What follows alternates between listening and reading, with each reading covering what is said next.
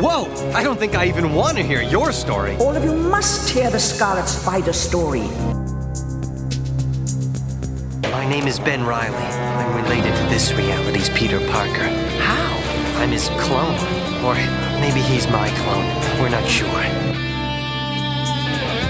I'm the real Spider-Man. I don't know what kind of mind game this is, but I'm the real Spider-Man. The real Peter Parker. You see, I really hate clones.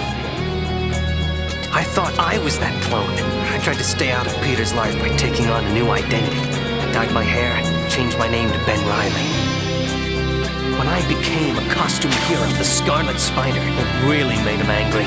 The next big blow came from Dr. Kurt Connors. He discovered that, according to our genetic structures, it might be Peter who was the clone, not me. That news pushed Peter Parker over the edge. Now he hated me with a passion. This is starting to sound like a bad comic book plot. It gets worse. Why didn't you just tell me I was a clone? The cloning process has proven unstable. You're coming apart. Welcome back, Cloneheads, to another episode of Clone Saga Chronicles. I am your host, Zach Joyner, and I'm joined by Gerard Delatour. That is I. Joshua Lappin Bertoni. That was I. And Donovan Morgan-Grad. Yes, the sex machine. I forgot what I was going to say. I was going to come in with this big lead-in, but I forgot what I was going to say. Typical Donovan. Okay, you'll also notice that there's only 4 of us on this episode because, well, the very special guest never did get back to me on time, so we're Howard Mackey. It was Howard Mack. It was actually Glenn Greenberg. This episode I am very, very excited about because we're covering the Lost Years miniseries. Now, you've heard us talk about this thing probably incessantly on this show, and we've alluded to it. We've talked about it. We just kind of briefly discussed it. Before we get started, not get into specifics, but what do you guys think of the impact of the miniseries? Well, I don't know if it had an impact because this is supposed to essentially be the first of many on the road Ben Reilly miniseries that never really happened. I don't know if impact is the right word because ultimately it didn't end up going anywhere. It's one of the most different Spider-Man stories that there's ever been. Like I would almost say that you cannot tell the story with Peter Parker unless you dramatically change the status quo of Peter Parker. And I think that it's basically the origin of modern John Romita Jr. Yes. on Spider-Man. Yeah, that's the first thing that kind of comes to mind. Obviously, we look at it because it's a visual piece. But I would say, I would agree with that. This is a story that, and I'll get into a little bit later. On one part, sort of a product of its time. But another part, it's a very different Spider-Man story. But it relates us, it comes back to Spider-Man in a very thematic way that works really well and almost defies what else was put out in the time, in the comic book industry. And for that, it's very, very well done. Do you guys get the similar vibe that I do? That this is kind of similar, almost like Ben Reilly's version of, say, Batman Year One or Daredevil: The Man Without Fear? I did get a very, very it's impossible not to draw the parallels between Daredevil, Man Without Fear, just because of the art team. Because Klaus Janson inked that too, didn't he? Right? Man Without Fear. Romita Jr. also did Man Without Fear. Yeah. There's that, and it's Al Williamson inked that one. Right, crooked cops and, girls at coffee shops and, little boys of police chiefs getting kidnapped. Holy God, this adds up. Personally, for me, when I first started reading the first issue today, to do this podcast, I got a very, very, very strong Renegade vibe from this, which is an old, 90s television show, which is a product of its time. Long-haired dude driving a motorcycle, being a nomad, saving people. That's the show. Yeah, and at first I was like, wow, this is insanely dated. But obviously the story gets so much better later on. But I think personally that this kind of matches a lot of stories told at the time. The loner, the badass dude who doesn't want to do the right thing, but oh darn it, he can't help himself. But it does go further than that, and that actually acquits itself very well into being a much deeper story for comic books and Spider-Man.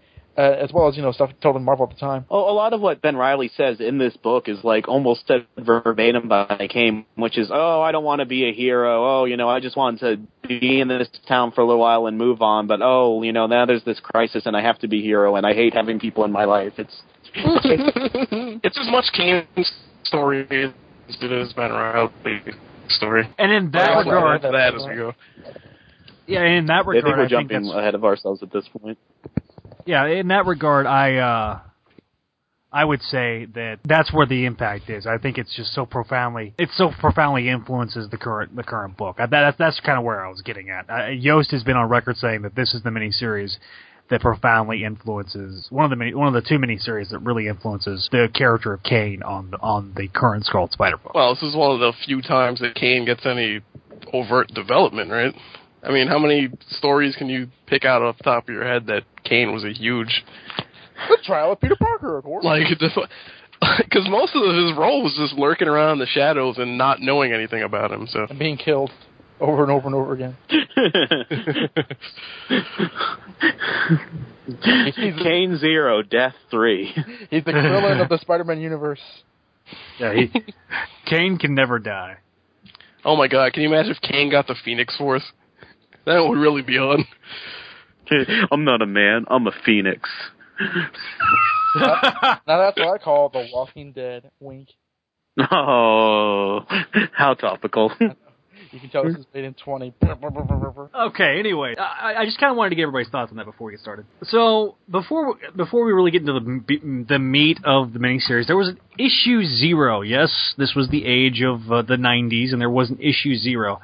Now, Bertoni, you're going to have to help me. I think we covered that. Yeah, I just wanted to kind of touch upon it because it's been so long since we talked about it. There was a series of backups in the same month that issue 400 came out. I think it was Spider-Man 63, Spectacular Spider-Man 223, and the issue Spider-Man 0 stuff was before 400 too, because like in Power and Responsibility, there's the flip book where like if you turn the book upside down and like backwards, there's a story in the back of. And each of the books that month had the story of Ben Reilly escaping from the clone pod. That was in issue 0? Yeah, issue 0 reprints like a series of backups, yeah. I knew it reprinted the Parker Legacy backups that Zach just referred to. I didn't realize it reprinted the other stuff. Huh. So, if you have the trade, which I do. Which trade are we talking here? The Clone Saga trade? Epic Clone Saga trade, Volume 1. Volume 1, yeah. It actually takes all of the Birth of a Spider-Man and Parker Legacy and actually puts it before Lost Years. I was going to say, because I wanted to mention really briefly, I'm actually reading the original Lost Years trade from, when was this printed? August of 1996, which oddly enough does not have issue 0 in it. It's just the first 3. It's issues 1 through 3. This is the one where they explain after the original Clone Saga, the Ben Reilly in a Spider-Man costume went and saw like Peter having sex with Mary Jane and then screams in the rain. I am a clone! Yeah. I'm looking at that page right now, and then he tells that like fat guy on the bus to kill himself. Yeah. And then he's like, "What are you doing? I told you to kill yourself. I didn't mean kill yourself." Can't you listen? I was wrong.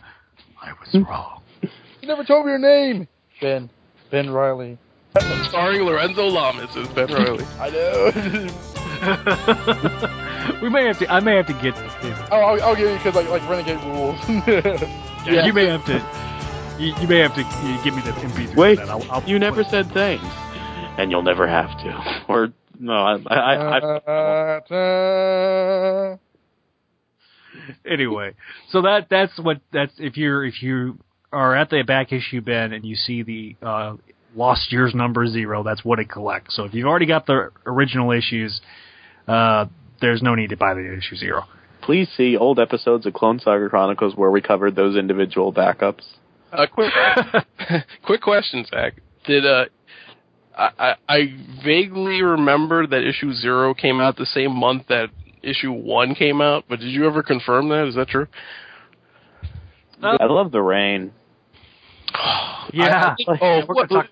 Don, you can help me. Who was it? Was it Brian Hitch who said that nobody draws a rainstorm like John Romita Jr. does? Isn't that to say, like, John Romita Jr. has, like, for rain? Well, I mean, John Romita Jr., this is his kind of story. Like this and, like, the Mackie run of Peter Parker is, like, this kind of dark, brooding, like crime stories. To me, it's like, he must love this kind of stuff. He really does, because he excels at it, like, you know. Mm-hmm. Okay, so Lost Years number 0, interesting fact, came out the same month as Sensational number 0, which was January of 1996. So it came out after Lost. After. it came out after Lost Years. I mean, even though DC Comics did that too, like did issue zeros like after the issue ones, it's very, very rare that like you hear like a miniseries that's like over and done with, like they add on an issue zero. That's baffling. Why wouldn't they not just release that first? Yeah, because Marvel doesn't care about counting in numerical order. I'm shocked they didn't just pull out -1 for that one. Well, they didn't have the -1 until like 2 years later. Lost Years issue pi sign. Okay, so issue 1 of Lost Years came out in August of 1995. Did it, Zach, or is that the cover date? I think nitpicky people will cut your throat for saying the wrong answer here. Excuse me, everyone knows that comic cover dates are blah blah blah blah. I sure hope someone got fired for that blunder. Anyway, but briefly, issue 1 was available on Comixology for free. So. Oh, you mean when they destroyed Comixology by releasing everything for free at once? Yes, exactly. All right, so you know what? I think that was some sort of sinister plot. They never intended anyone to ever get their hands on any of those. They're like, we'll release them all for free at once so that no one will download them. Well, that's an exact quote. You have no faith in anyone in this world, do you? The answer is no. I'm looking to see like how much they are on Comixology right now. Well, even issue 0 is $1.99. They're all $1.99, including issue 0. But I think issue 0 should be like 99 cents. Wait a minute, weren't these issues less expensive than that when they came out? Yeah. These books were $150 or $175 at the time. Anyway. Well, they have to reprint the paper for the digital file. All right, issue 1 of Lost Years came out in August of 1990. Well, excuse me, it was cover dated August 1995. It has 27 pages. The first issue is called Strangers, written by J.M. DeMatteis, art by John Romita Jr., and Klaus Janson was the inker. It starts like most John Romita Jr. drawn scenes, apparently, with the rain. In traffic. In traffic, yes. We start with the mystery man saving a guy who has a near heart attack behind the wheel. He saves him. He also saves a family from dying in a head-on collision. The mystery man, of course, is the ever-amazing Ben Reilly. We cut to the other main man of this mini as we are introduced to Kane. Now, Kane is in his Rob Zombie garb, as we like to refer to it as. He's got the big long beard and the big long hippie hair. He's in the seediest bar in town. Yes, the seediest bar in Salt Lake City, Utah. Both weeds and salt. It's probably the only seedy bar. It's probably the only bar in Salt Lake City. I may be wrong on that, but Zach, have you ever been to Salt Lake City? I don't know. Throw stones. Yeah. Well, I mean, I live in Texas. You know, we have the saloons on every street corner. So, anyway, it's the Wild West back here. In the 1800s. Yeah, exactly. This, of course, attracts some unseemly people because a prostitute tries to hit on Kane, and Kane doesn't say anything. Kane, the pimp shows up. Kane, uses his pimp hand to take out the pimp and breaks his neck against the bar. Kane then gives the prostitute a $100 bill. As he's walking out, Louise Kennedy is introduced, and he tells him, "I don't have a name. I was never born. But you can call me Kane." Needless to say, one of the more seedy individuals is also... Hey, Kane, that's a name. You can't say you don't have a name and then give her a name. Just saying. Whoops. You can call me Ray, or you can call me Jay. Jimmy the Mouth tries to, get a hold of Louise. The way the scene is like she just punches him in the gut, and then he's like, humiliated. Nobody does it to Jimmy the Mouth. Yeah, nobody does it to Jimmy the Mouth. Jimmy the Mouth is humiliated, and Louise Kennedy cuts to her and her partner, named Jacob Raven. That's not a familiar name to this show. Discussing about how the world is getting a little bit darker, and Jacob Raven, just because he's Mormon, thinks that there are still good people out there. I would cut that line if I were you. A Mormon in Salt Lake City? Right, that was my whole point. There has to be a token Mormon because we're in Salt Lake City. A token Mormon? What a phrase. Yeah. Everybody anyway. off camera is Mormon. You just don't know it. Yeah. Like there's an actual phrase in this book. That's your Mormon programming talking. Okay, so take of that what you will. Is that what the big Marvel Comics Mormon lawsuit was all about? I have no idea. I didn't know there was a Mormon lawsuit at all. There's not. Oh my God, Zach, really? Well, I walked into that one. Yes, I did. You belong to the Merry Marvel Marching Mormon Society. Make mine Mormon. All right, so we cut to a seedy-looking individual in the jail. He's got his pencil mustache, and he's looking awfully happy for some reason. A guard then shows up to speak to him and I guess check in on him, but this Tannen individual basically is told that everything's all set. After he orders the hit, which we don't know who the hit is ordered on necessarily, we cut to the science department at the university.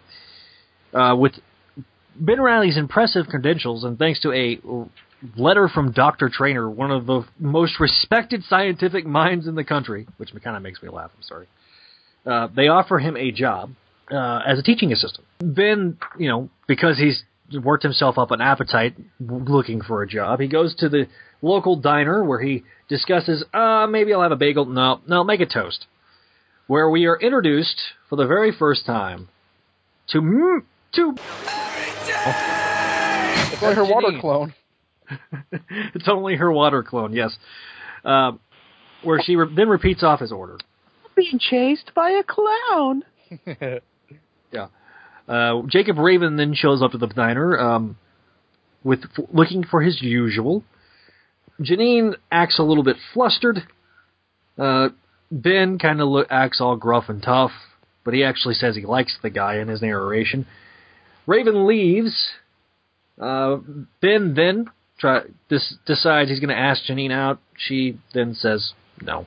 As Ben walks out, she softly says yes. Ben asks if he heard that right. Yes. And so, yes, they are going on a date. We then cut to Jimmy the Mouth. Actually was supposed to meet up with Miss Louise, but Duke instead meets up with her. So, after they start checking the stuff out, Louise then pulls out her gun and her badge before being ambushed by two more men. Kane, makes his dramatic crashing through the window entrance, and he subsequently takes out all three of the men. When he dispatches them, she asks him, so, now what? Kane can think of a few things. The irony of this statement, considering what happened in the last arc we covered on this show with Kane in the current book, kind of makes me laugh. Kane can get him some. Let's put it that way. Anyway, somehow we then cut to Jacob Raven missing the bus once again. So he begins to walk home. As he begins his walk home, he gets kidnapped and thrown into a vehicle. We then cut to Ben riding his motorcycle, because that's what Ben Reilly does.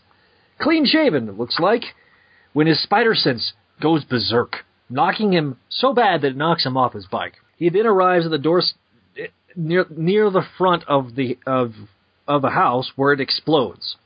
Ben then instantly goes into Spider-Man mode, where he gets the two poor unfortunate souls out of the debris caused by the explosion.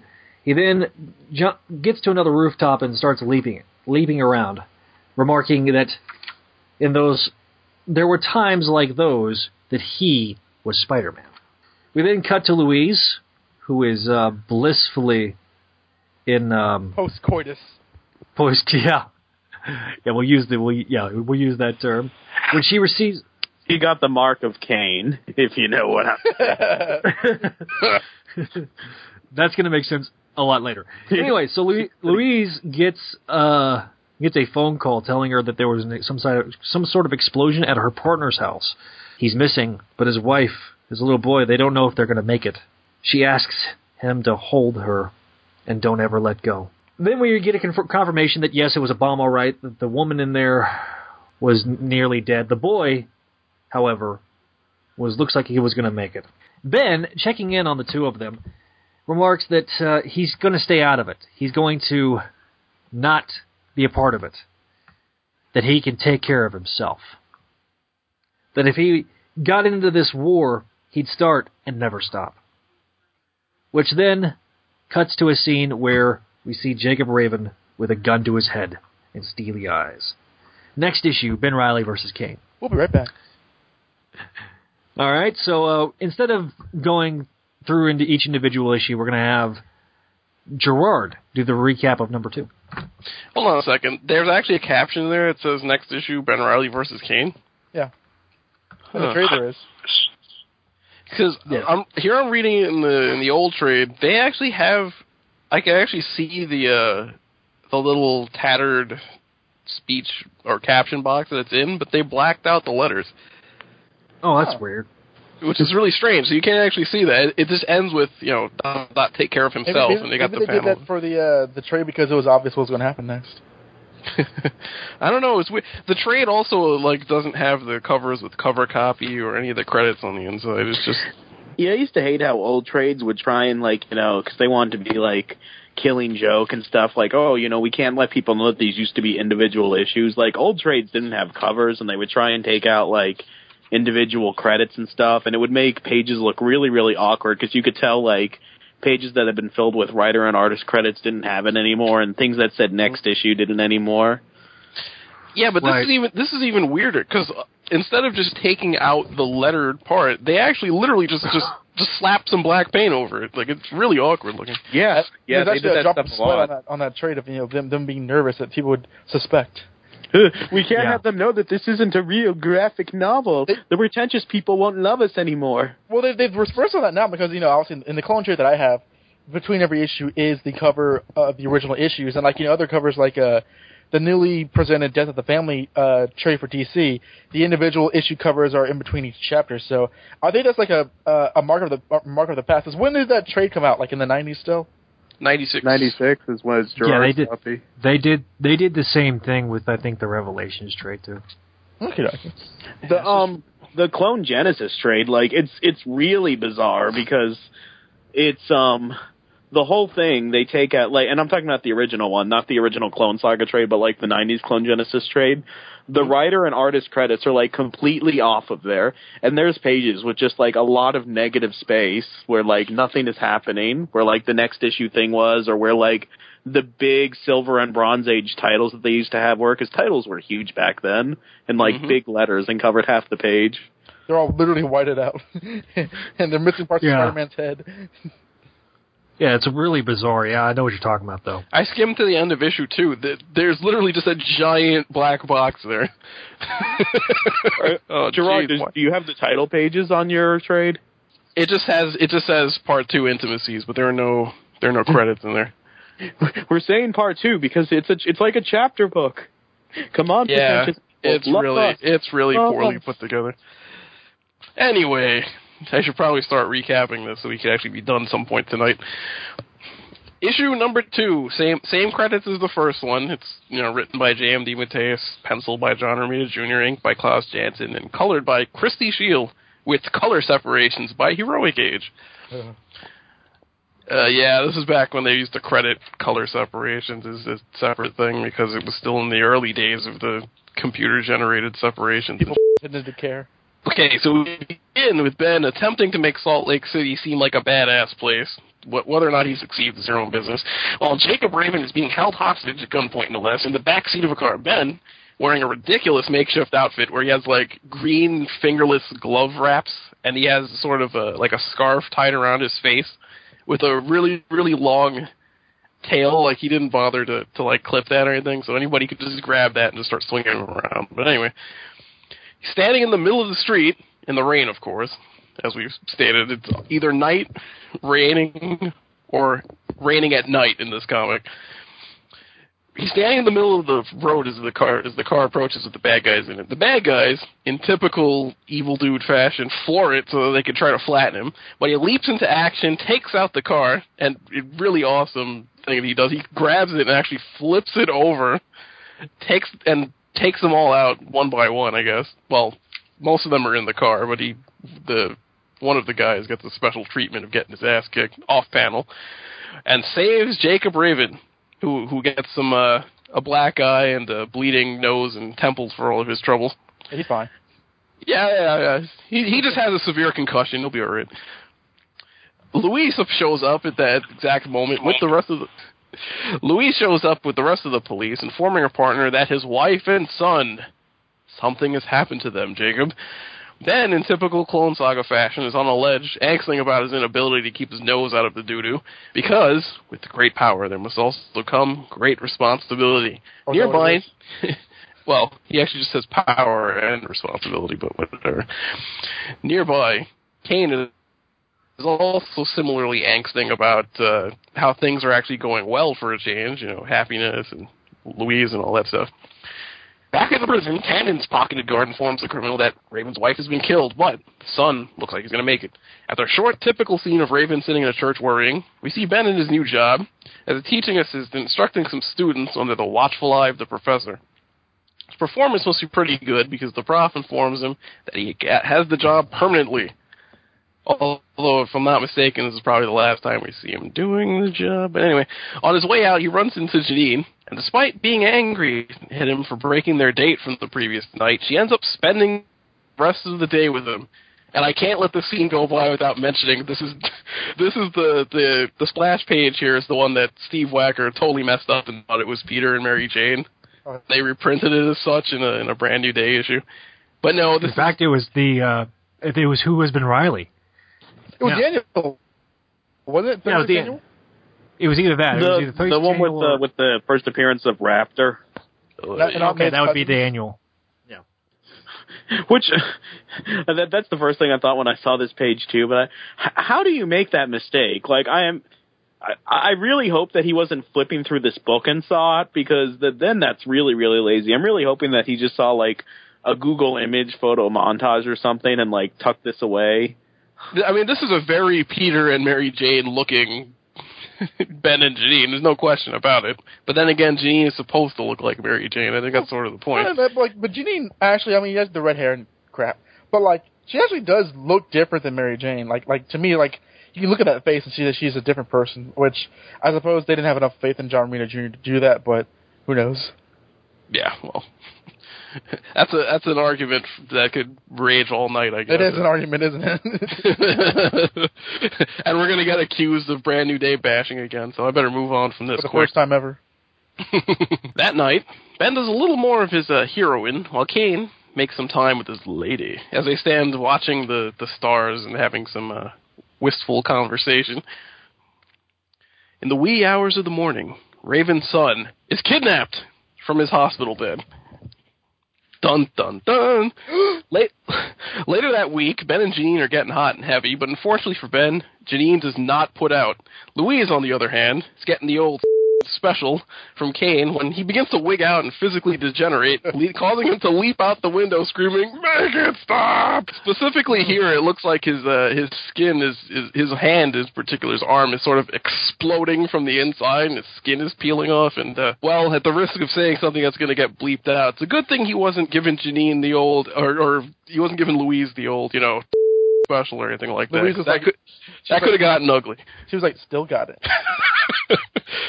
Anyway, in a shady warehouse, they have a bunch of criminals, including Jimmy the Mouth, doing, typically criminal things. It looks like what is going on here? There's like a drug deal and money's being exchanged and all that stuff. When Ben appears to kick their asses, as he tends to do, Jimmy tries to make his escape, but he's cut off by a now horribly deformed Kane, who has sort of, his eyes have just completely whited over his face. He's straight up Rob Zombie right at this point, where like his face is melting and his hair looks like it's twice as long as it was, and he's got these nasty sores popping up all over him. He sees... Yep, sounds like Rob Zombie. Oh. Oh, no, you did not. Sorry. I need to go make a horrible remake movie. So... he sees Ben there, and of course, as Kane tends to do, he immediately lays into Ben, beats the hell out of him, throws him under some stuff, he's swinging him around, he does as I suggested somebody would, and actually grabs him by the tails of his mask wrap thing, and actually swings him around and uppercuts him. It's nasty. So while Kane runs away while this is all happening, after he leaves Ben in a bleeding heap on the ground, looks like Jimmy the Mouth walks up to him, grabs him, puts a gun on him, and no, the tables are turned because Louise comes out and she puts a gun on Ben Reilly. What?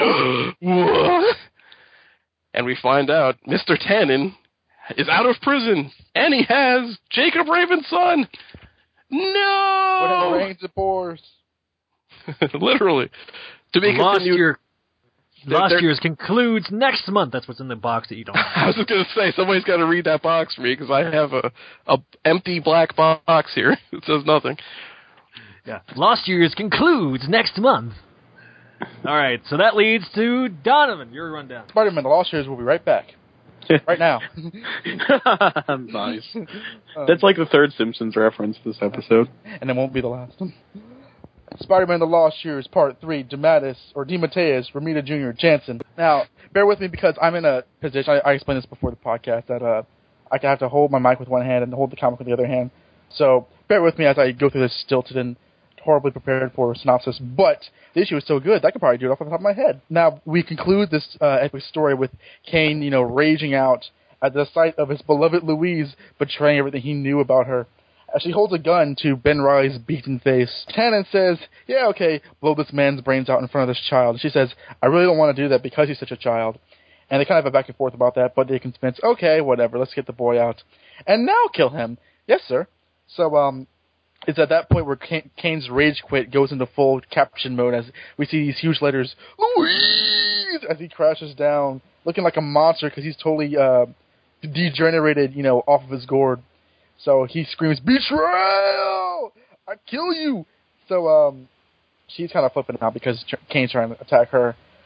Ben actually tries to stop Kane from doing this, even though Kane, beat the stuff out of him last issue. But he's to no avail because Kane's, spider strength is at a maximum at this point. He actually tries to throw a crate over his head, and, like a cartoon, that never works. So, the clone generation attacks him even further, and everybody tends to escape. Ben actually tracks down Jimmy the Mouth, and socks him in the mouth and knocks him unconscious, and saves Jacob Raven's boy. He goes back to Jacob Raven's, is it his house or is it the hospital room? I think it's the hospital room where yes. The boy was kidnapped, and he says, I hate God, I hate him so much. He betrayed me, and but I can't. This is all past tense narration, so he talks about how angry he was at God, and yet he still had a smallest glimmer of faith, and that faith was rewarded because right outside the window, in the rain without an umbrella or a coat, is his son saying, "Daddy," so or Papa, excuse me. And son and father are reunited. Ben says that tells Raven that his partner Louise was at the scene, but doesn't tell her anything further because he doesn't really want to shatter his faith in his partner. So he goes back to Janine's place and topples over because he's basically been running on adrenaline due to the massive beating that he took. And when he comes to, his face is all lumpy, like Romita Jr. likes to give his Peter Parkers. And she wants to know what the deal is. He says, I just can't tell you. But what's the deal with you? Why are you, I see those bags there. Why are you going to leave? And she says, but I just can't tell you. And there's a bit of a conflict because these two have some secrets to tell. We cut towards the Aces 8's bar where we see Bill Tannen basically really upset about Louise, the affairs that have happened. The boy is still alive, and he's implicated because the people who can implicate him are still alive, and he's mad at Louise because she promised him the world since she was, a cop. But sacre bleu, Kane shows out of nowhere and snaps his head in twain. He still really, really wants to kill Louise, but before we can see him do that, we cut back to Janine and Ben. Janine tells Ben about the horrifying story of her life. As a child, she was, it's not explicitly stated, but you can kind of tell what's going on. She was sexually assaulted by her father. I think she says every day until she's about 17. So understandably, you can know where she's coming from when she finally reveals that she killed him until he was dead with the gun. So she says, Ben, you must hate me, and he, of course, he says, no, I love you. I love you, Janine. And then, I think at this point she says her name's not Janine, it's Elizabeth Tyne, which is a nice name. So they embrace. We cut back to the scene between Kane and Louise, and Kane wants to get his killing on, but the degenerations affect him so much. And this is the point where Louise has a real, like, you know, smug look on her face, saying, Kane, you truly don't understand, do you? And she talks about the light and the darkness, how the darkness is a bit better because you can kind of, if you can't beat it, you know, join it and glorify in it. And as much as Kane really wants to kill her, he can't.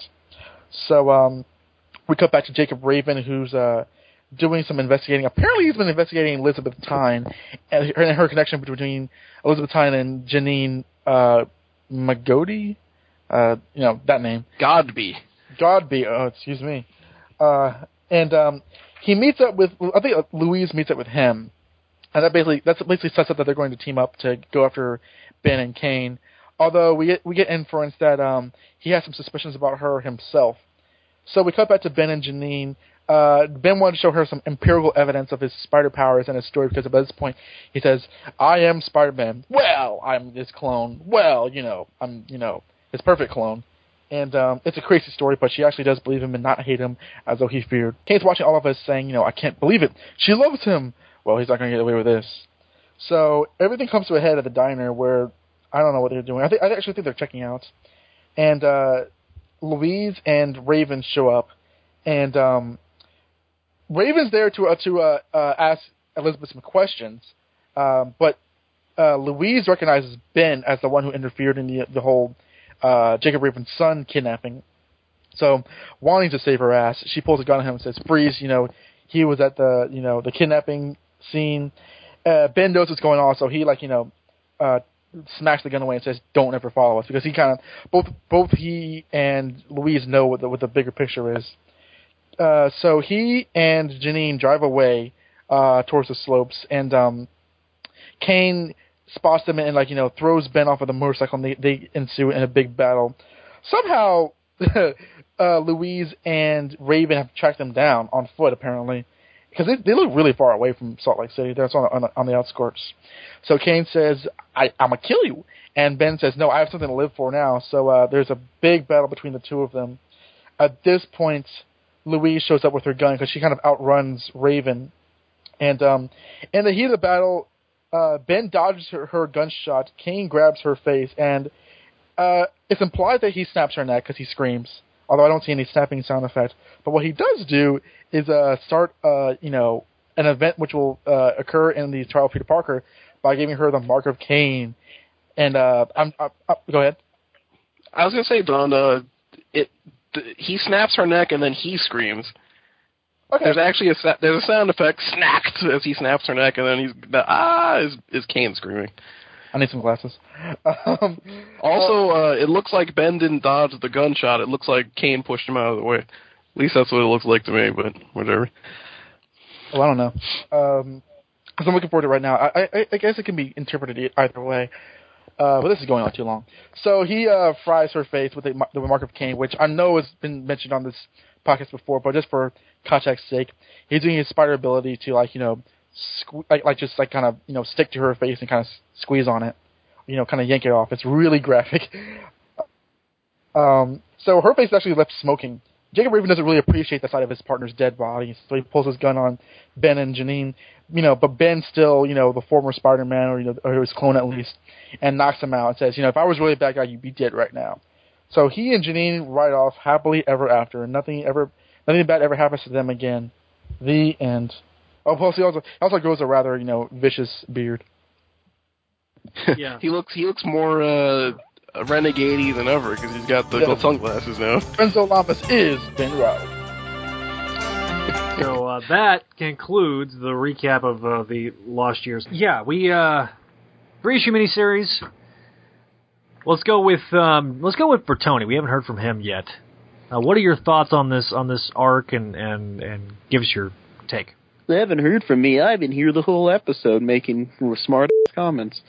All right, well, I don't know anything unless I look into my notes, but do they ever say the word Spider-Man aside from the title page? Yes, in issue 1.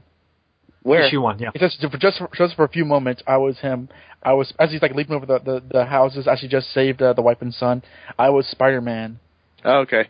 I thought that like they avoided saying the word Spider-Man, but as I mentioned on the top, this is a very un-Spider-Man like story, so that's very interesting. I remember when I was a kid, I knew the Clone Saga because that was like some of the first stuff I ever read, but like it was kind of in the age where like, you know, you and your friends would get comics and you didn't know the context of what they were, and my friend Chris had like a book called Spider-Man: The Lost Years, and I was like looking through it and like I'm like, this isn't Peter Parker and Spider-Man's on the cover but he's not in the book, and like he has a mullet.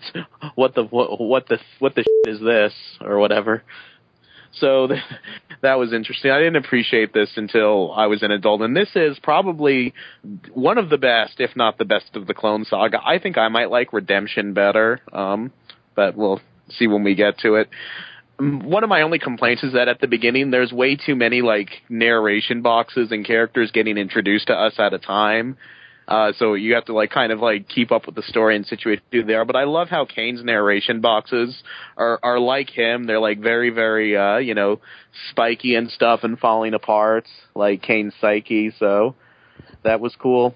And I like how instead of like, you know, a big 90s reveal or, you know, how they would do now with like Louise Kennedy and Kane having sex, that you just see the next time you see Louise Kennedy and Kane after sex is she has a cigarette in her hand. The shit-eating grin on her face.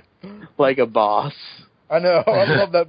Like, that's the most funniest image in the entire book to me. Yeah. Yeah. And for the chronology people, it's really interesting, like, that they kind of give a timeline here because he talks about, and they did this during the Clone Saga too, he talks about how this is 3 years after the Clone Saga, and it's 2 years before the trial of Peter Parker.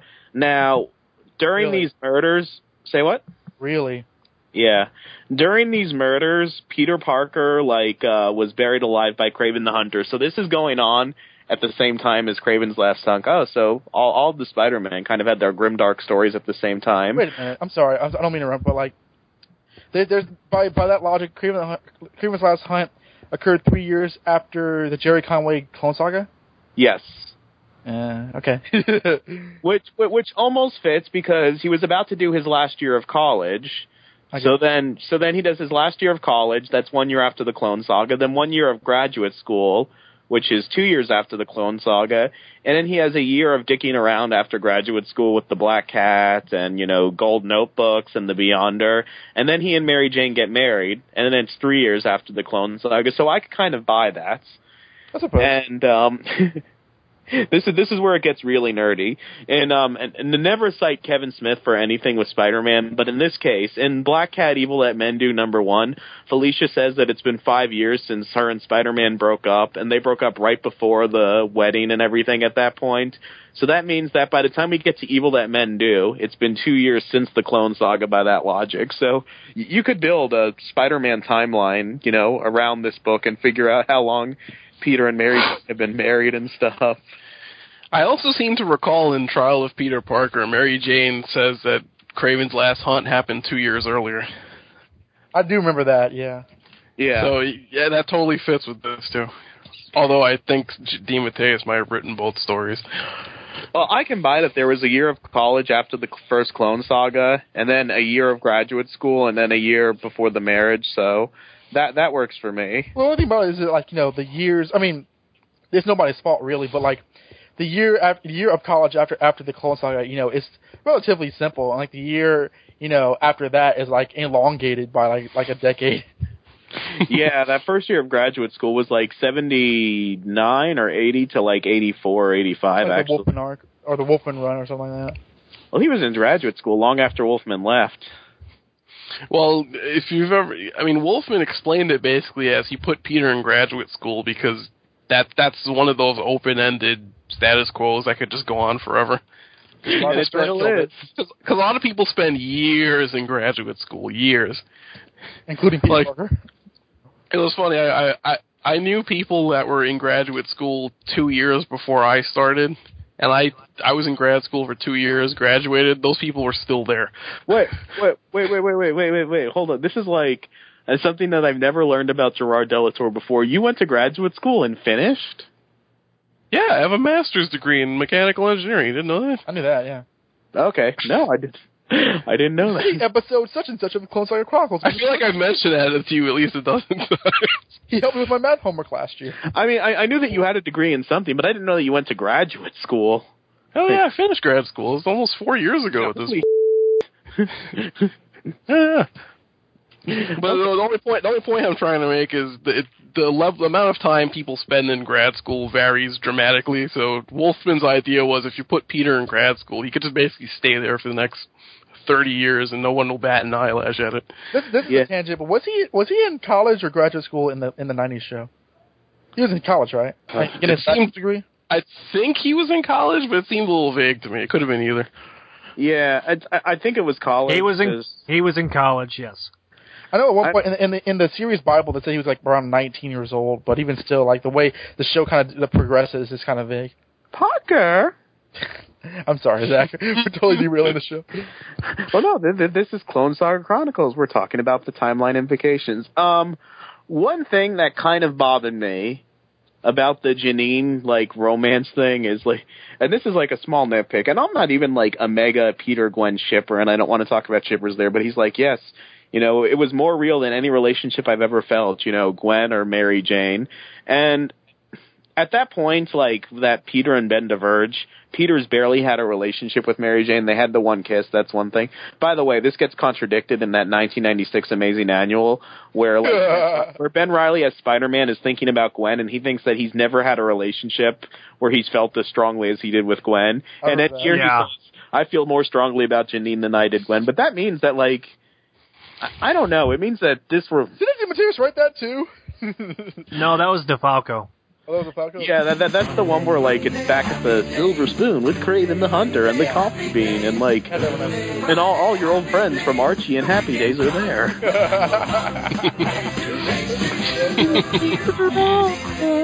Gwen Stacy dies.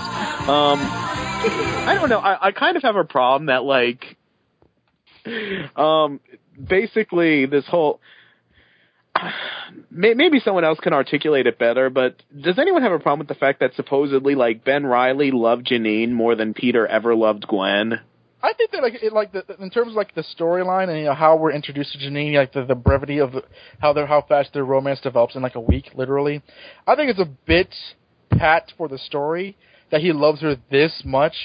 Maybe it's because he's been alone or whatever, but I'm not. It's a bit troublesome to accept wholeheartedly, I think. Okay, but think about the perspective of which it's written. It's written from the present day, talking about the past. Right. I was just going to say that this is 5 years on, or what was it? 3 years on. I mean, or whatever the hell timeline Josh just laid out. Yeah. I mean, it's a couple of years afterwards. He's gone through everything he's went through with Janine, so he looks at it with a different perspective than maybe he did at the time of, because that's his first love that he's had that's not related to Peter Parker. I think when you look at it from that, that's a dicey explanation. Yeah.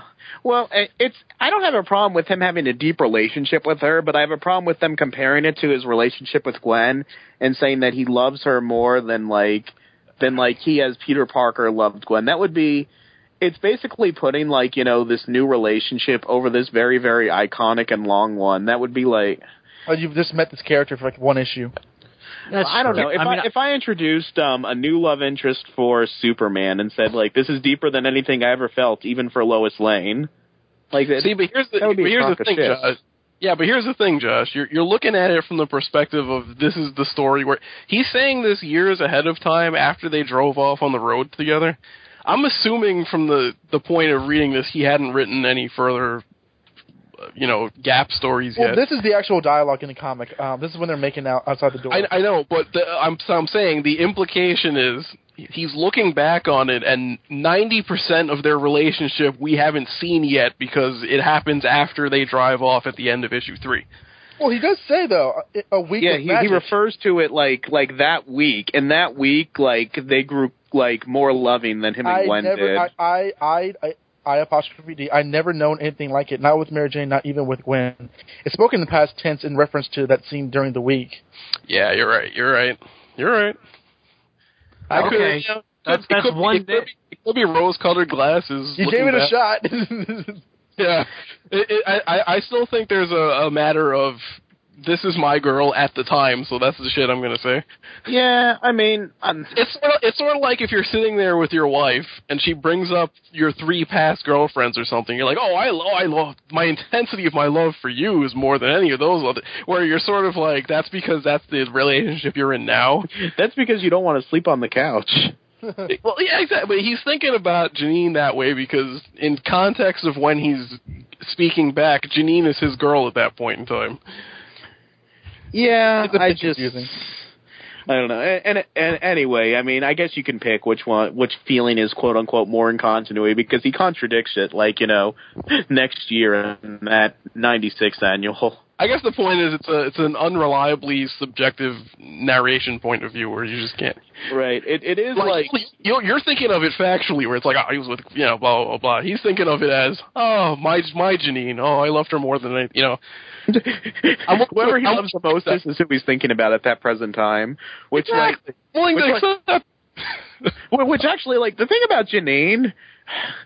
She's very, very much, and I know we can't get too much into, like, you know, redemption and everything. We're going to concentrate on the story at hand, but, like, his feelings for her are only intense when she's, like, around right in front of him. Like, I don't remember her being mentioned that much in, like, the regular Spider-Man books. And, in fact, you know, right. Well, dip into redemption. There's a physical reason for it. To dip into redemption, you know, for a minute. Like, you know, he sees her again at redemption. They're reunited, and then she leaves. Oh, it's his heartbroken forever. What's he gonna do? Nope. That very same month, there's a Spider-Man Unlimited book that comes out, which takes place later chronologically, where he's dating Betty Brant, and like, there's no thought to like, oh, Janine, who's in prison, who I love, who I can't wait for her to get out. Why am I betraying her by dating this slut Leeds woman? This episode couldn't go without a cameo by Betty Brant. Are you really holding continuity to something that happened in the Spider-Man Unlimited issue? Are you for real? I think we've established at this point those Spider-Man Unlimited issues take place in some alternate reality where terrible things are considered like good comics that people want to write. Well, yeah, but in any case, the Janine thing, even after the series, I don't remember them. If this is his, like, you know, I loved her more than Gwen Stacy, you know, where's her fucking floating head? You know, when he the floating head of Janine. Her floating head exists only in the mind of the man who wrote her, which is J.M. DeMatteis. Nobody else probably gave a damn about the character except him. Yeah, that's true. I'm willing to bet if you flip back through all those old stories, you don't see him pining over Betty or whatever the hell chick was living in that building with him that showed up for 3 issues. Like 2 or 3 dates with Betty, and it was at the very end of the Clone Saga. He died like the month after he got together with Betty because she has, you know, the kiss of death. Yeah, right. But and that girl in the building, like, you know, what happened with her? They flirted, and then, like, you know. Gabrielle Greer, she was in a backup. Basically, she was only written by Terry Cavanaugh. Well, she comes back in the Scarlet Spider issues, like, for that month, if I recall. Yeah, like for like one like cameo. Yeah. So yeah, there's her, and then there's what's her Jessica Carradine. So Ben Reilly has his, you know, like, girlfriends, but they're not floating head material. It's not even so much Ben Reilly has his own girlfriends as each writer writing Ben Reilly has their own pet character girlfriend. J.M. DeMatteis equals Janine. You know, Dan Jurgens equals Jessica Carradine, etc. Right. So, okay, so besides that one quibble about Janine, because we spent 20 minutes talking about it. We did. This is good shit. This is why people tune into Clone Saga Chronicles. Zach, I sense some anger in your voice. You want to vent? No, I'm good. Let's go. I'm kneading the skin right now. I can feel it. All right. Anyway, I like seeing well up inside of you. I like the scene where Raven, he has his hand on the glass of the hospital room, and then, like, you know, you see, like, through the light that Ben Reilly has his son in his hands, and he's also pressing against the glass. And I thought that was a good emotional payoff to the scene of Raven, you know, having his quote unquote conversation with God. And at the same time, I'm thinking, you know, too, like, he's like, I'm not going to see my son in his hospital room, no siree. As it, like, smash cuts to his son getting kidnapped because his cop father wasn't in the hospital room. so it was his fault in the first place. But I like the scene of them going fishing together afterwards because it's kind of some emotional resolution to that storyline, because he was worried about how his relationship with his son would be now that his wife was dead, and would he be able to spend time with his son without thinking of his wife. So it kind of shows you that they got a happy ending until, Raven gets the mark of Cain in the clone cell. I want to ask you, Josh. Here. Did you have a problem with how his wife is just sort of stuffed in the fridge in this story? Why would I, out of curiosity? No, just curious, because people tend to have a hair trigger about this kind of stuff. It seems like she's only there to be killed off, dispatched to make some drama. It's a cop cliche, but I mean, nothing about it particularly bothered me, I guess, It created conflict, and as a result it made him make mistakes with his son that he had to resolve, and then you get the payoff of the scene of them together fishing at the end. So, I mean, I guess it didn't bother me too much. Okay. Although I would think that, he'd be a little madder at Louise because she was involved in the murder of his wife, but it's all being told through, Dear Diary retrospectives years later. The narration's kind of confusing like that. I kept on forgetting that this wasn't in present tense. I'm going to let someone else raise some talking points. Those are my main ones. All right, Don, we'll go to you. Well, I've actually only read this story twice. Once when I got the trade and once for the show. And kind of like Josh, the history of this story that I have is that, this is always, the story, the Spider-Man story, the Lost Years. I remember that cover of number 1 with, Ben doing the Bruce Willis, no, in front of the explosion kind of thing. And there's my dad. And I remember, it just never looked like a Spider-Man story to me, so I actively didn't really want to read it because it just didn't look like my cup of tea. Now that I'm an adult and I can appreciate such sophistication as motorcycles and women, I do enjoy it. I mean, reading it again, this is very much of its time. I mean, I don't think you can really, not hang a lantern on the fact that this is an extremely. But I would say this is a bit later than in the heyday of motorcycles and sunglasses and criminals. I think, but even still, again, I think that DeMatteis is such a quality writer that he kind of goes beyond that because it's used for the story. Ben really is that kind of loner who's looking for his his existential place in the world, and Cain. What I really like about this is there's deeper themes going on here which I don't think are really explicit in the story. I love the dual nature of having a story kind of told by both Cain and Ben. They're kind of going through the same thing. In the scene where Ben's making out with Janine, on the next page you have Cain making out with Louise, and they're kind of going the same thing. Cain's a lot more of a stronger turmoil, but they all kind of have their dark spots and their loss of faith, and they're wondering how they can possibly exist, and they don't think they can really go beyond what they are, and that's really really good stuff. I think that the other characters are fleshed out enough to work well. You have Raven, the cop, the good cop.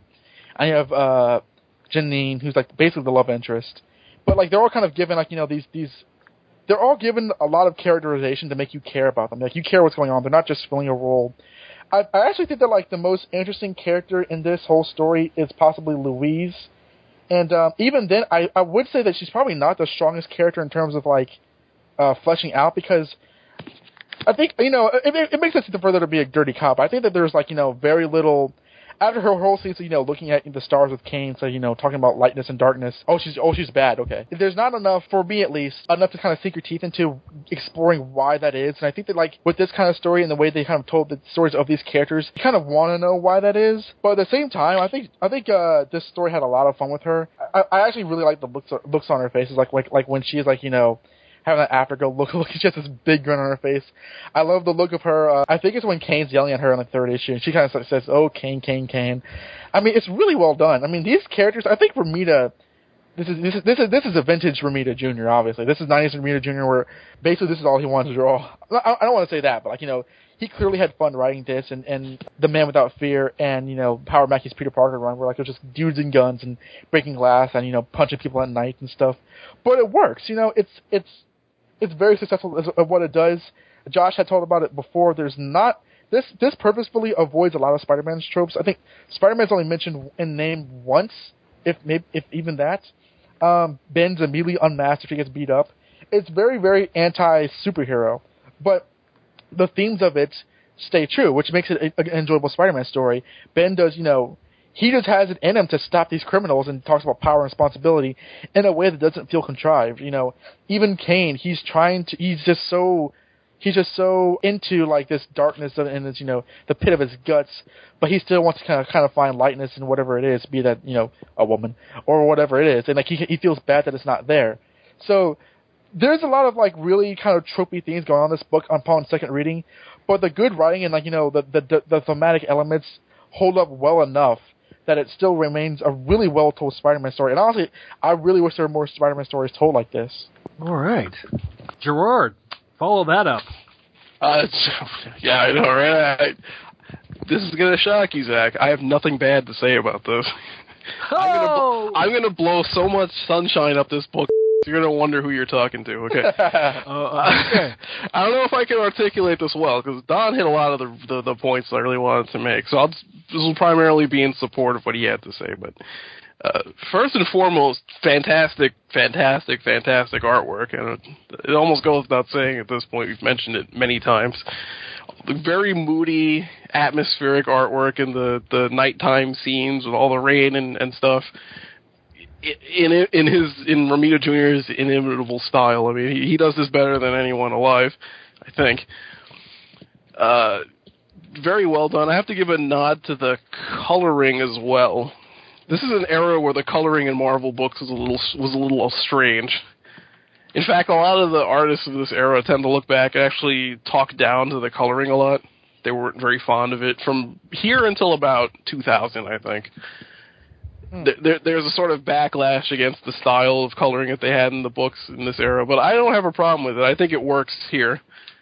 It's a little too bloomy.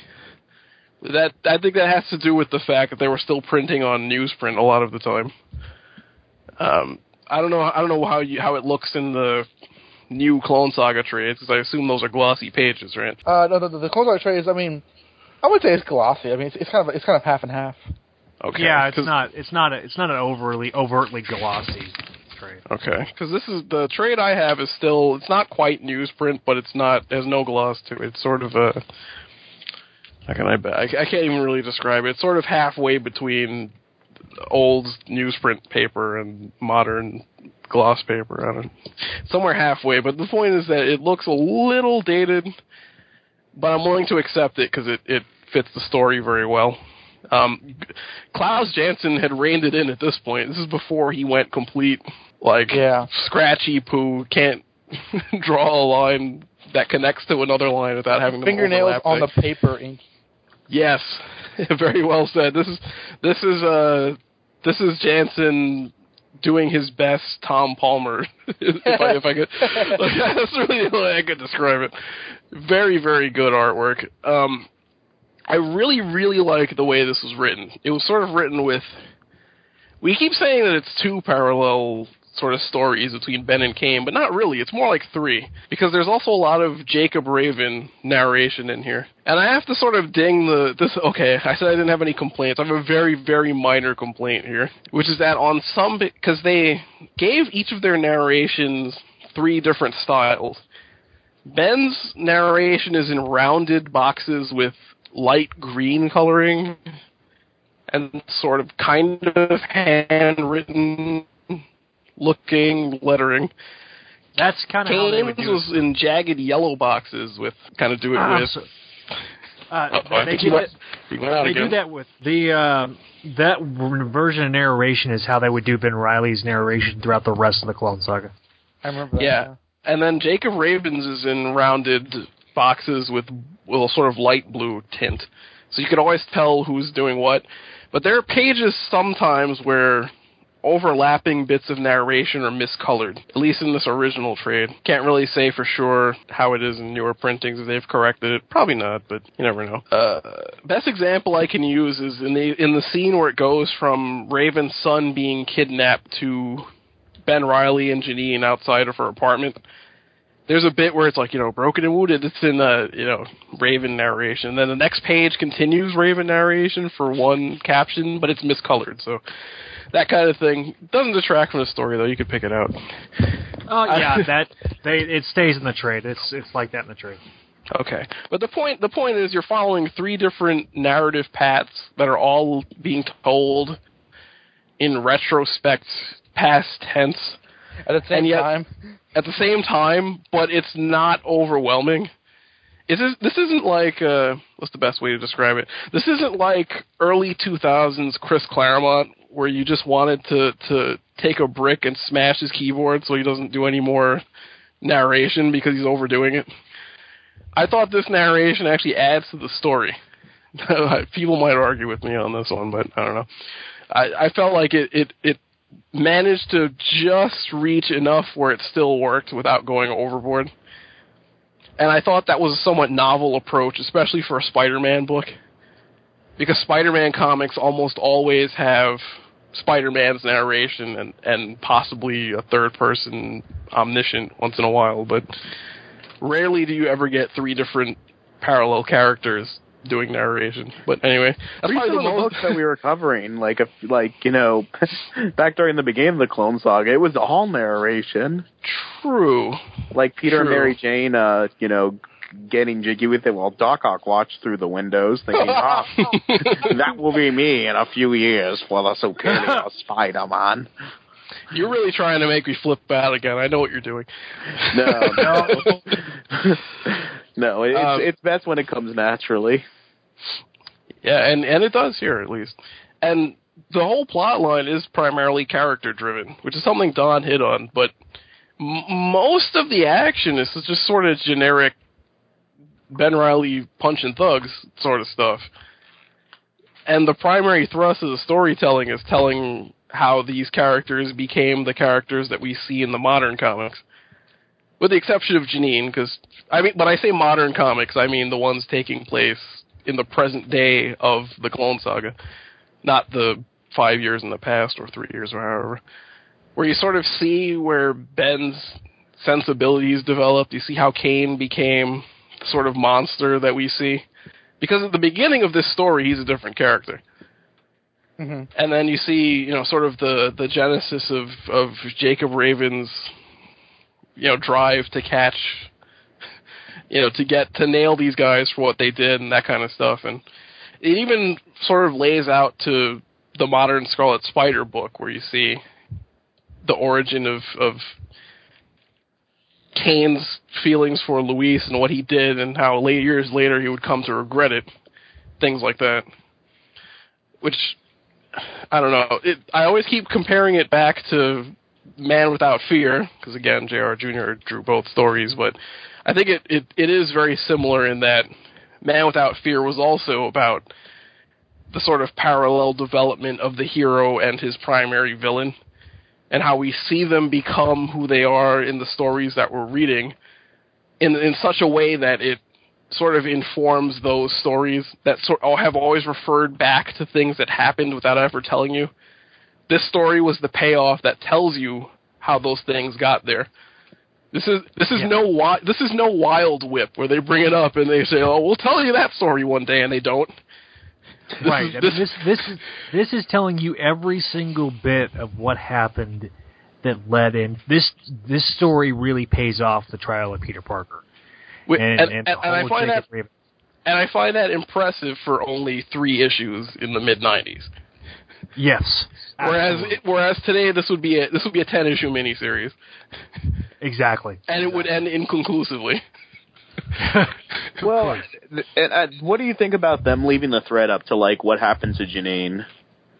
I think that was intentional in the sense that they were planning to spin this off into multiple minis at this point.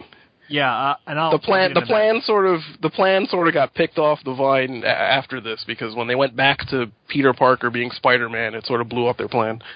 Yeah, whoops. Right. Okay. So, but yeah, we haven't assigned any grades to any of this stuff, I don't think. But we're going to do that at the very end. Okay. I was going to jump in. I was going to give my thoughts right quick, and then we'll give our grades. Sure, go ahead. I think I've just about said everything.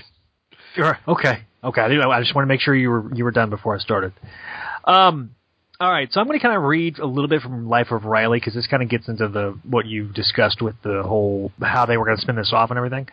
So Glenn Greenberg comments, it's part 10 of Life of Reilly if you're following along. So, quote, Spider-Man The Lost Years began in Danny Fingeroff's office. I believe it was Danny who put the creative team together and got the whole thing rolling. When Bob Bulansky came on as Spider-Man editor-in-chief, he integrated his staff, including Glenn Greenberg, Tom Brevoort, and associate editor Sarah Mazoff, into the Spider-Man group, and some projects were shuffled. Sarah ended up getting The Lost Years and put it out, although she shared the editor credit with Danny. This was John Romita Jr.'s big return to the Spider-Man group after penciling the 3-part Parker Legacy storyline that ran as a backup in the Spider-Man books a few months earlier. This was very appropriate as it was a sequel to Parker Legacy and essentially picks up where Parker Legacy left off and continues the story of Ben's early days in exile. JR and DeMatteis were a great team and this story played to both of their strengths. I'm sure JR would have preferred to actually draw Spider-Man in full costume, but he's so great at drawing gritty, down-to-earth crime drama stuff that it really doesn't hurt the story at all that Ben never dons a real superhero outfit. It's nice to finally learn what went down between Ben, Kane, and Jacob Raven years earlier. DeMatteis did a terrific job tying it all together and providing an intriguing backstory to the present-day trial of Peter Parker storyline. Glenn was particularly taken aback with Janine, and he wanted to see more of her, or at least find out what happened to her. Lost Years was great with a top-notch creative team, and the editor wanted to turn it into a whole new franchise. It would be the continuing saga of Ben Reilly's years on the road. He'd be out of costume, but it's still inevitably ending up having to use his powers or to help protect the innocent, because with great power must come great responsibility. Once or twice a year, we would do a quote-unquote Lost Years project, each by a different creative team, to fill in the missing chapters of Ben Reilly's life. At this point, everyone was apparently committed to the idea of Ben as the one true original Spider-Man. I really don't think he would have planned an entire franchise around a character that he knew was going to eventually debunk. So that actually, speaks to they were going to do like once every or twice a year for the next, however many years. Zach, how long after this did Redemption come out? Redemption came out like it came out like right before Revelations. So probably a year later. Okay. Tom and Glenn ended up doing together one Lost Years project, but not the way they originally intended. It ended up being the 4-issue limited series called Redemption. It was the direct sequel of Lost Years, but primarily set in the present day. So, because I'm looking at this and I'm trying to figure out the timeline of when DeMatteis would have been writing this. Redemption, I mean. And whether or not it would have... What do you think it would have started as a Lost Years thing and sort of mutated into a present-day story? Well, DeMatteis, he was writing this probably along the same time as... probably around Blood Brothers, when they got basically the stay of execution, when they were... Because Blood Brothers was going to be the final arc. And then they pushed it back for Onslaught. It's probably around the time that Onslaught pushed it back again. I would think... Never mind. I can answer my own question like a fool here. In his introduction to the Lost Years trade, he says he's writing the last chapter of Redemption while he was writing this introduction, which was June of 1996. Oh, huh. Don't. So, yeah, he didn't start writing Redemption until they had already decided to get rid of Ben, I guess. Yeah. Okay, never mind. We'll get into that backstory, obviously, with Life of Riley when we get to the Redemption. But I wanted to kind of get... I think that was the only snippet of Life of Riley that mentioned Lost Years in exclusive detail. So, yeah, my thoughts are this, man. I'm going to echo a lot of the sentiments that have been said in this podcast already. It's fantastic art, top-notch art team. DeMatteis just has a knack for these characters, and there was nobody better to write this book. Out of everybody, I think he was the one that was probably the most excited to write Ben Reilly as the sole Spider-Man character, and it shows with this miniseries. This miniseries absolutely is just a gem. In my opinion, it's the very best book of the Clone Saga. Chris Yost has been on record saying that it was a big inspiration for the current series. I've gone back to that several times in this podcast, but when you read it, you understand why. A lot of the development of Kane actually came. It's so impressive how much development there was with these 3 issues, and just to get into the psyche of Kane. The narration is interesting because it's written, as a memoir which doesn't happen in Spider-Man comics that often. That you're having somebody talking about it in the present day of a past book, and so to structure a miniseries around it is very impressive. I just think you couldn't. I really don't. Josh alluded to this, I think, at the very beginning. I don't think you could have written this with Peter Parker at all. You would have to dramatically change the status quo of Peter Parker. Yeah, absolutely. I mean, this just absolutely and I mean, and there's subtle things like there's a callback to the Romita Ditko days, or Romita Ditko days, the Romita Lee days, where Ben's on a motorcycle. Well, Ben learned to ride a motorcycle because Peter Parker. That's a bit of a stretch. Yeah, that's grasping for straws. No, but I mean, he originally if he would have said this reminds me of my college days or something, but that would be and he's using a spoon here, and he used a spoon in the Romita days too. He's driving a vehicle, He's driving a vehicle that was primarily only seen driven by Peter Parker in the Lee Romita days. I mean, you don't see him driving it around in the 90s or even the 80s really that much. So I thought that was a nice touch. I think it's more of the man on the run thing. The man on the run scenarios always have a guy in a motorcycle. That's because true. It's more cool, even though it's a very impractical way to be on the run because you can't put a lot of suitcases on them. But Then again, does Peter Parker even have a driver's license? He had one as of the JMS run. Okay. He didn't have. The fact but he didn't have. Yeah, the fact he's a crappy driver seems to have come up many times. Yeah. I mean, he's not a great driver, but I mean, honestly, I mean, he did know how to ride a motorcycle. He had this little moped motorcycle during the Lee Romita run. So there's also the callback when he's at the restaurant and the waitress, Ginny's friend, says, "You're going out with Ben Reilly. He doesn't know a cha-cha from a waltz." I actually remember that one. Nice, well played with the 90s. What do you mean anyway. 90s?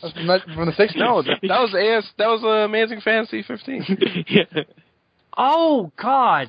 Oh my God! Yes, the 90s when everyone was doing cha-chas and waltzes. You remember? That was the opening splash page. Peter Parker. Beanie Babies.